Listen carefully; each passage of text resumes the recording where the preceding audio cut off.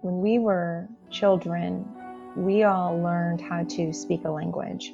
Sometimes you learn how to speak really positive things, and sometimes you learn how to speak really negative things.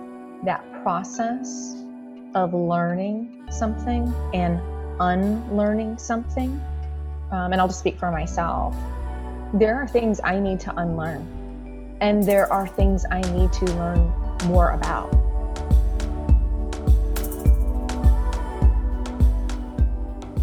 You're listening to the Authenticity is Contagious podcast with Kathleen O'Grady, where she and her guests discuss what it means to choose your authentic self, to remove negative energy, to live a calmer life, and to become a more heart-centered person, a stronger leader, a better partner, and a friend.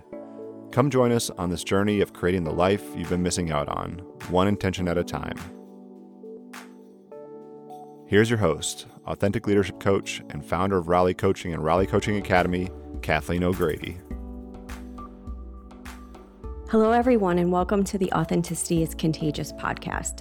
We have a powerful episode for you today as I had the opportunity to talk to my friend, Terry Harrell, the North America Director for Global People Consulting at Red Hat. In her leadership position, Terry has had an opportunity to support so many people who are hurting due to the recent murders of George Floyd and Breonna Taylor and the subsequent protests.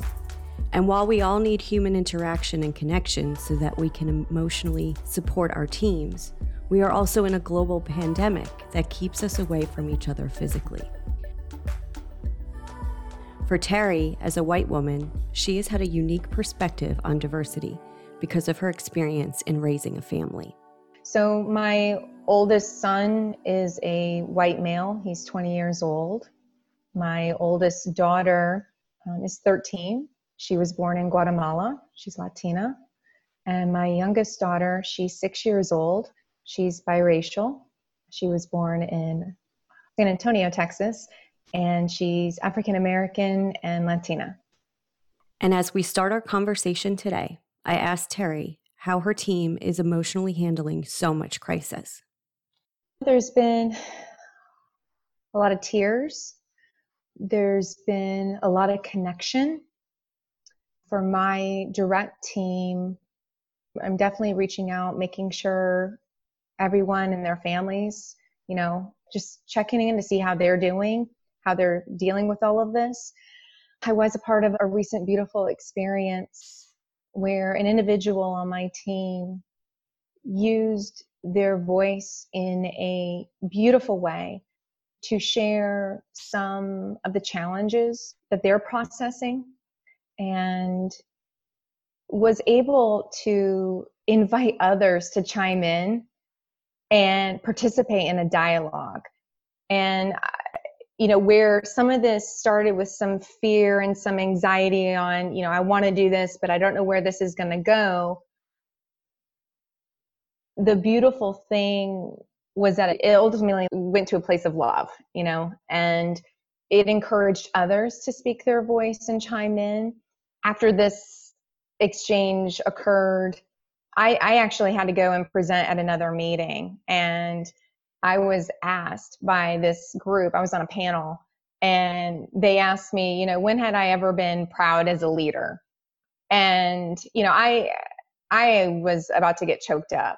I immediately expressed this example of what had just occurred on my team, where I was so incredibly proud as a leader, where someone was able to trust that we had a safe space, that they leveraged our open culture, that they spoke their truth in a time of crisis, and it perpetuated this beautiful dialogue that is still ongoing.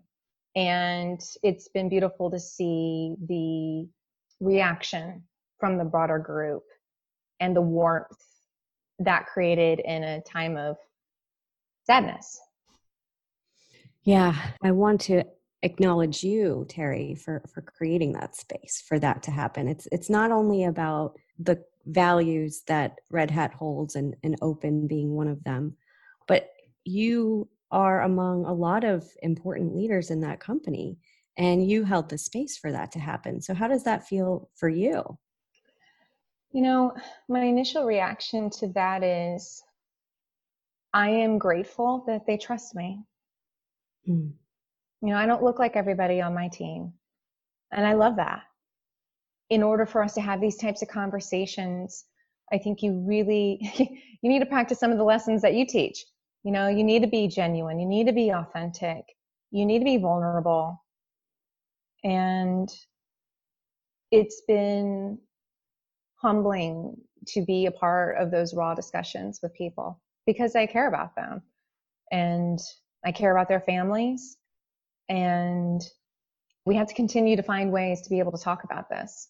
What I have been relieved by is that for the first time ever, I think, CEOs of companies and heads of associations and leaders around the country and even around the world are putting out specific messages about Black Lives Matter and mentioning the names of the departed and those who were sacrificed for us to learn these hard lessons again. In some cases in the past, you might have had occasional companies come out and identify, in coaching, we call it naming what's in the space, right? But not to this extent and not to this degree and not as quickly. I realize that there's always got to be that first follower, right? It's like, I'm sure the people in the C-suite are having to decide, do we want to remain silent? And if we do, what does that mean for our reputation right now? And it's nice to see that, the CEO of Red Hat and more companies are following suit. And it's about time, really, don't you think? Oh, yeah. I mean, listen, I'm lucky. I get to work at a company where I'm inspired by the leaders that I work with that encourage this. Mm-hmm. It creates even more space for people like me who wants to create space for people to have these conversations. We need more of that for sure. For those individuals that are in the US that are listening, this particular day where we're having this conversation, you and I are wearing black for Blackout Tuesday. Mm-hmm. There's so many things that people can do. I was on a global call this morning with over 50 people on it, all over the world. And nothing was said, but to see the number of people wearing black t-shirts, that solidarity, that speaks volumes to my soul. And it's putting a t-shirt on. It's these little simple acts of kindness that we can all do to make a difference. I'll wear a black t-shirt every day for the rest of my life. That's one thing, but it's encouraging those other things that need to occur, the deeper rooted things. Yeah. And one of the things that we know to be true is that what we focus on grows. And I started focusing on what was happening, I'll confess, probably really heavily Wednesday in advance of the episode I did on diversity and race, because I wanted to be educated to as much as I could about what was happening in that specific moment. But prior to that, you just look at the news and you see all of this terrifying content. And so my colleague, Holly Jo Jones, who I love dearly, she pushed me to download TikTok. And I thought to myself, the last thing I need is another distraction and more social media. But I'm glad I listened, because what I've seen on TikTok ever since, and I know I've been blowing up your phone, Terry, with videos. I hope they're not too annoying. But between Thursday of last week and today, which is Tuesday, June 2nd, 2020, I started to see less examples of excessive force and brutality and more examples of police taking a knee, hugging people who are there to protest, and more examples of entire cities holding a moment of silence or clapping together or singing together.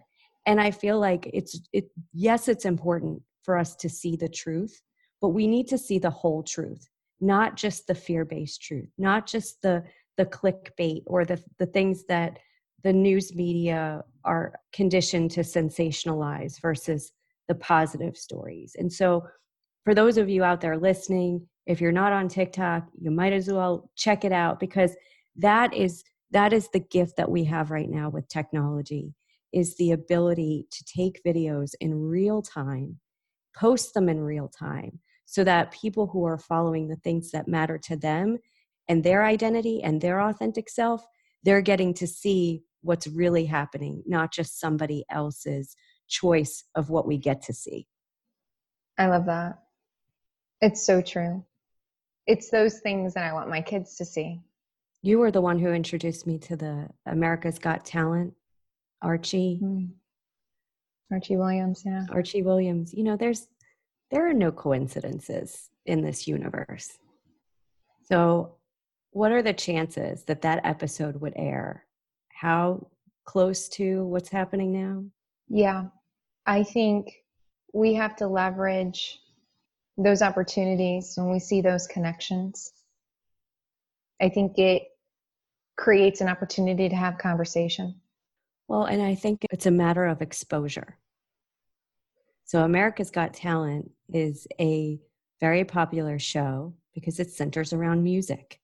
And who doesn't love music, right? Music is something that has a way of penetrating the cells of our body and our soul in ways that words alone cannot.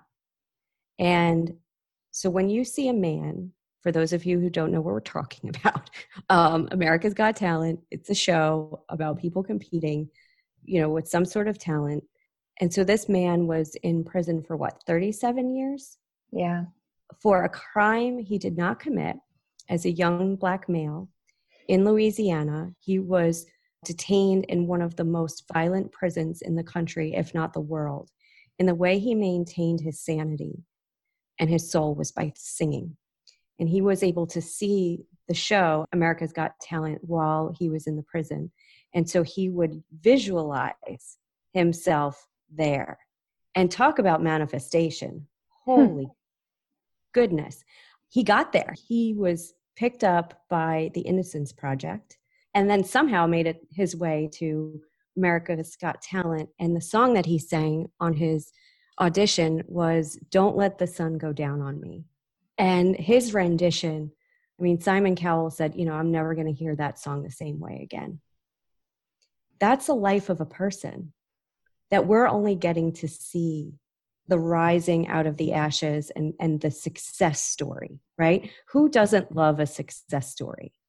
But what I want to focus on is I want to focus on the people who are still either literally in prison or incarcerated in their own beliefs or incarcerated by the culture that we still need to change so that we can give them a way to stay focused and visualizing the hope of their future instead of continuing to focus on the past and the pain.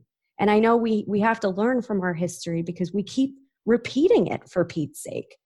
You know, what are your thoughts on that, Terry? Like, how do we really invite all of us who are hurting to decide what we want this new relationship to look like?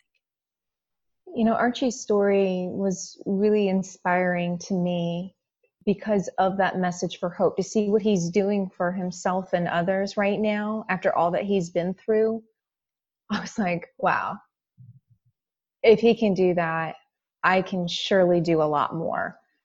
When I think about those hopeful opportunities, I think they really do all begin by listening and understanding and then taking action. I only understand a sliver of, you know, but if we all focus our time and energy from a place of love to be compassionate and work towards progress, I can only see beautiful things coming from that. So I think leveraging from the hope that others have, the hope that we have within ourselves, and taking action on that is one of the most important things that we can do for ourselves, for our community, and for our kids. Mm-hmm. It makes me think of a video I saw on TikTok today of, I know, Polly Jo created a monster, but it was a picture of a video rather of two, I'll call them toddlers, but probably just old enough to run in a very like cute but still hobbly kind of way. And I believe it was taken in New York. And one of the little boys was a white boy and the other little boy was a black boy. And they were running towards each other with their arms outstretched. And they just jumped into each other's arms and were hugging and swinging back and forth in such an innocent way. And I feel like innocence ties back to what you said about listening. When you come with innocent curiosity and you don't assume to know who a person is based on how they look or what category they belong to or what cultural background they belong to, then you're automatically going to learn something new about that person and hopefully yourself. So when we start any RCA cohort on the first morning of the first day, obviously people are primed to know what they're stepping into and they all want the same things, which is to become more authentic. But when we open up our class every first day, we ask a powerful question, which I won't give away because it's one of our secret weapons. But we ask a question, and then everybody starts to talk about who they are, not related to their job title, not related to any sort of label, but basically, this is who I was before I started to label myself. Or this is the experience that I feel defines my character because I made it through. Mm-hmm. And I'll tell you, these stories, they run the gamut from rape, abuse, crime, addiction, all of these things that have happened to people. Everybody has a story, but we don't know the story. So we don't know who's hurting and why. And so these are not my words, but one of our colleagues at RCA, Marcy Miles, and I were talking yesterday, and she focuses her work on authentic leadership and self-care. And she's a former nurse, and she worked in the prison system as a nurse. And she said to me, you know, Kathleen, she said, I feel like if people really want to heal as a humanity, then we have to recognize that we're all in pain. And she said, even the man who had his knee on George's neck must have done that because of the pain that he was in for some reason. Now, we're not justifying his behavior by any means, but like people who love themselves don't want to kill another person. So the point here is, how do we collectively learn to love ourselves and reinforce that, not just within our families and our friendship circles, but how do we bring love to corporate America and the military and police departments and things like that? How do we make it a core competency, quite frankly? You know, you're hitting on something that is really important. And I think we'll find that this is going to become a hot topic going forward. When we were children, we all learned how to speak a language. You know, we learned it from various people, environments. You didn't just wake up one day and have a language. Sometimes you learn how to speak really positive things, and sometimes you learn how to speak really negative things. But the point is that process of learning something and unlearning something, I think is going to be really pivotal as we begin to have more of these conversations, because I think it's really clear, and I'll just speak for myself, there are things I need to unlearn. And there are things I need to learn more about. Everyone's going to be on a different journey. And to your point, everyone has a different story. I think there's going to need to be a balance of listening, learning, and unlearning. And I think if we all have open hearts and can have some self-awareness we can all grow individually, but we can all grow together as a community. I couldn't agree more. And there's a powerful question that comes from one of the books that we have the participants at RCA read. It's Fierce Conversations by Susan Scott. So I can't take credit for this question, but I wish I could. The question that I feel like we all have to ask ourselves right now as it relates to the change that's needed is, what am I pretending not to know about myself? Because we all want to believe that we're the exception, that everybody else is this, but I'm not, or it could never happen to me. Or, yeah, maybe once or twice I might have said something racist, but I really didn't mean it. I was just playing along, or, any one of those things. And so what I want to say, just, like you said, speaking for myself, there's no point in me beating myself up for mistakes of the past, because they're of the past. What I want to focus on now is, how can I choose to be intentional about every single interaction that I have, and go even deeper into the work that I already do around understanding people's identity stories, and not who are they based on what they do, but who are they based on their soul? What is the way this person is talking to me? What am I taking from the way they're presenting themselves? What is it that they want me to know about who they are? And how can I be even more curious and listen deeper and ask powerful questions to really get at that?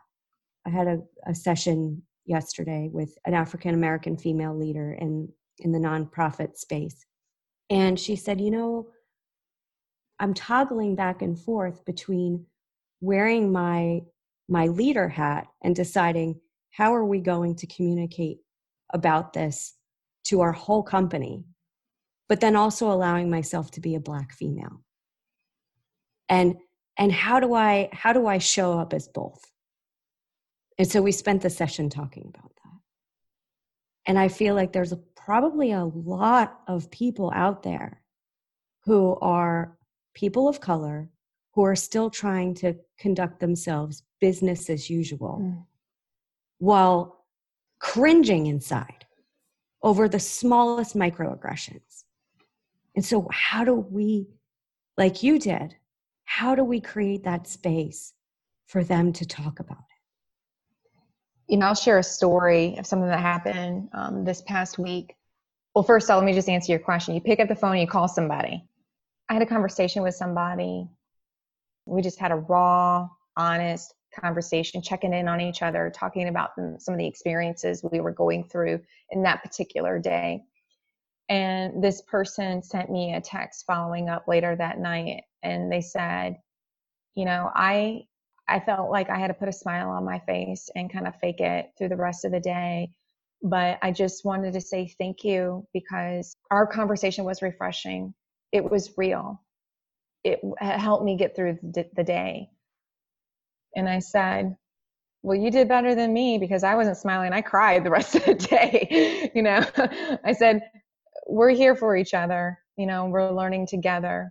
But, it's just creating that space for each other.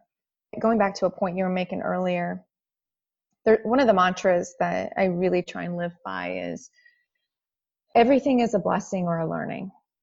And when you engage in a conversation with someone where they may be saying things where you are creating perspective and judgment that looks like, wow, there's some ignorance there, or there's some lessons in life that they haven't been exposed to, whatever that voice is in your head. To me, that is just a reminder and an opportunity that we need to create more awareness, and we need to have more conversations. So I know there's sometimes frustration when there are interactions with people who don't think similarly. My thought process on that is that's okay. This is a point in time where someone is on their journey, and we have an opportunity in that moment, going back to, how much information do you give a kid? in that moment? How much, it's just, it doesn't matter if you're a child or an adult, you got to meet them where they're at. And I think if you're coming from a place of love, you're not going to be able to help yourself other than shining some light on that person. Yeah. And I'll add to that the way you shine that light is to start with non-judging, stay open, stay curious, and then compassionately say, may I share a story with you that might kind of stretch your perspective on that a little bit? And that's a totally different approach to just shutting down, assuming that that person is not like you and that they can't be trusted, or that, they're ignorant or stupid or uneducated or whatever. But just like, see if you can start a conversation without shaming them or coming across like you're better than them. If people continue to have this zero-sum game approach to resolving conflict, we're never going to get anywhere. So the way we show people how to take responsibility for their beliefs is by taking responsibility for our own. And so if I say like, oh, well, I didn't know any better, like I wish somebody would have told me, I don't appreciate that person being so harsh and judgmental towards me. Well, then I have to be the one to not be harsh and judgmental towards somebody else if they are lacking in some sort of way. So the irony of all of this is that we all want the same thing. And we don't know how to give it to each other because we don't know how to give it to ourselves.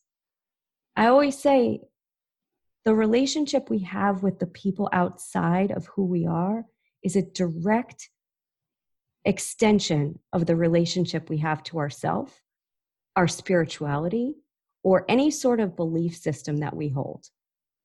And so if somebody loves themselves, I keep saying this and I'll never stop. If somebody really loves themselves, they're going to make mistakes. They're going to say the wrong thing. They're going to have disagreements and fights and wish they wouldn't have said things, right? We're all human. Point here is not to not be human, but to learn from those situations and say, there's no good that will come out of me saying this thing. There's no good that's going to come out of me going on a rant on Facebook, or as Mildred says, being a keyboard gangsta when you disagree with somebody about something. Like, it takes a lot of practice, but you really have to stay curious and open. It's interesting, some of the interactions you have with people. I know when I adopted my oldest daughter, she doesn't look like me. And I remember holding her and someone coming up to me and asking me, how much did that baby cost? And I remember replying to her, and I was 26 years old. I was really young when we adopted her. And I said, you know what? The baby was a gift from God. That part was free. I said, the process had some expenses to it, but that was manageable. But I remember looking at this adult who was significantly older than me and thinking, well, first off, I can't believe that you just said that, right? But just those types of interactions, like how do you even respond to that? Like, how do you even like go in with a reaction? But for me, what I've learned as I've gotten older is like they're all teachable moments, right? But then the reverse can happen. I remember when Mari was a baby, and I remember when she was an infant, this was before the texture of her hair changed. I was like, I am not going to be that white mother that does not know how to do her hair. I watched 40 plus hours on YouTube on how to take care of her hair. And there was one day I picked her up from daycare, and there was a Black mom that came up to me, and she criticized the way that I was doing her hair, that I wasn't doing it well. And I remember just crying and calling some of my Black girlfriends. I'm like, what did I do wrong? Like, I just, I'm trying, and I thought it actually looked good that day, But it's just honoring your self-love, knowing that where you come from is pure and good. Not for everybody, but you're coming from that place. It's okay. And that acknowledging and honoring that sometimes people are saying these things because it's a reflection of the journey of what they're going through. It's about them, not you. But the way that you respond to it can be really powerful, especially in these conversations regarding race or whatever. You made some really beautiful points earlier about the struggles of what victims are going through. Maybe a lot of this is a victim of people just not loving themselves. And not to take away from the harshness of some of these things that people unfortunately experience, but I don't know. I think there's a lot of things that you can build on as you have more and more of these conversations. And so what I heard is that those were both examples of microaggressions. Yep. We have so much to learn from the Black community, and really not to take away from what's specifically happening to them, but these themes of victimization and self-love and self-reflection and microaggressions are rampant throughout the world. And so I want us to learn first how to love ourselves so that people can stop hurting each other, regardless of what color we are. There's so much pain right now, and there needs to be a lot of healing, and that healing starts with self-love. Mm-hmm. But I think we can help each other on that journey together with these types of conversations. I think that reflection, if you're having an emotional reaction to something, to ask that question of what's going on inside of you and bring it back to that narrative of self-love. I totally agree with you. You reflect out what's inside.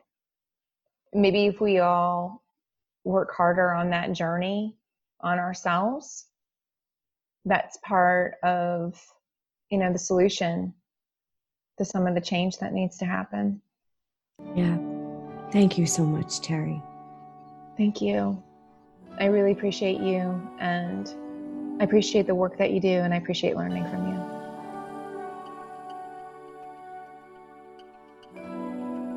That was Terry Harrell, North America Director of Global People Consulting at Red Hat. Thank you so much, Terry. I always love the opportunity to talk with you and be a part of your authenticity as a leader. Terry is part of our upcoming Authenticity is Contagious Conversation webinar series, starting today, June 10th at 3:30 p.m. Eastern. For more information on upcoming conversations with Terry and other amazing guests, please visit AuthenticityIsContagious.com, scroll down, and subscribe for updates. Intro and outro music for this podcast was provided by a dear friend and former client, the incredibly talented Autumn Rose Brand. You can find out more about her and her music at autumnbrandviolin.com. This episode was edited and produced by Earfluence. For more on full-service podcast production for your business or personal brand, visit earfluence.com. We all have a voice. Let's use it.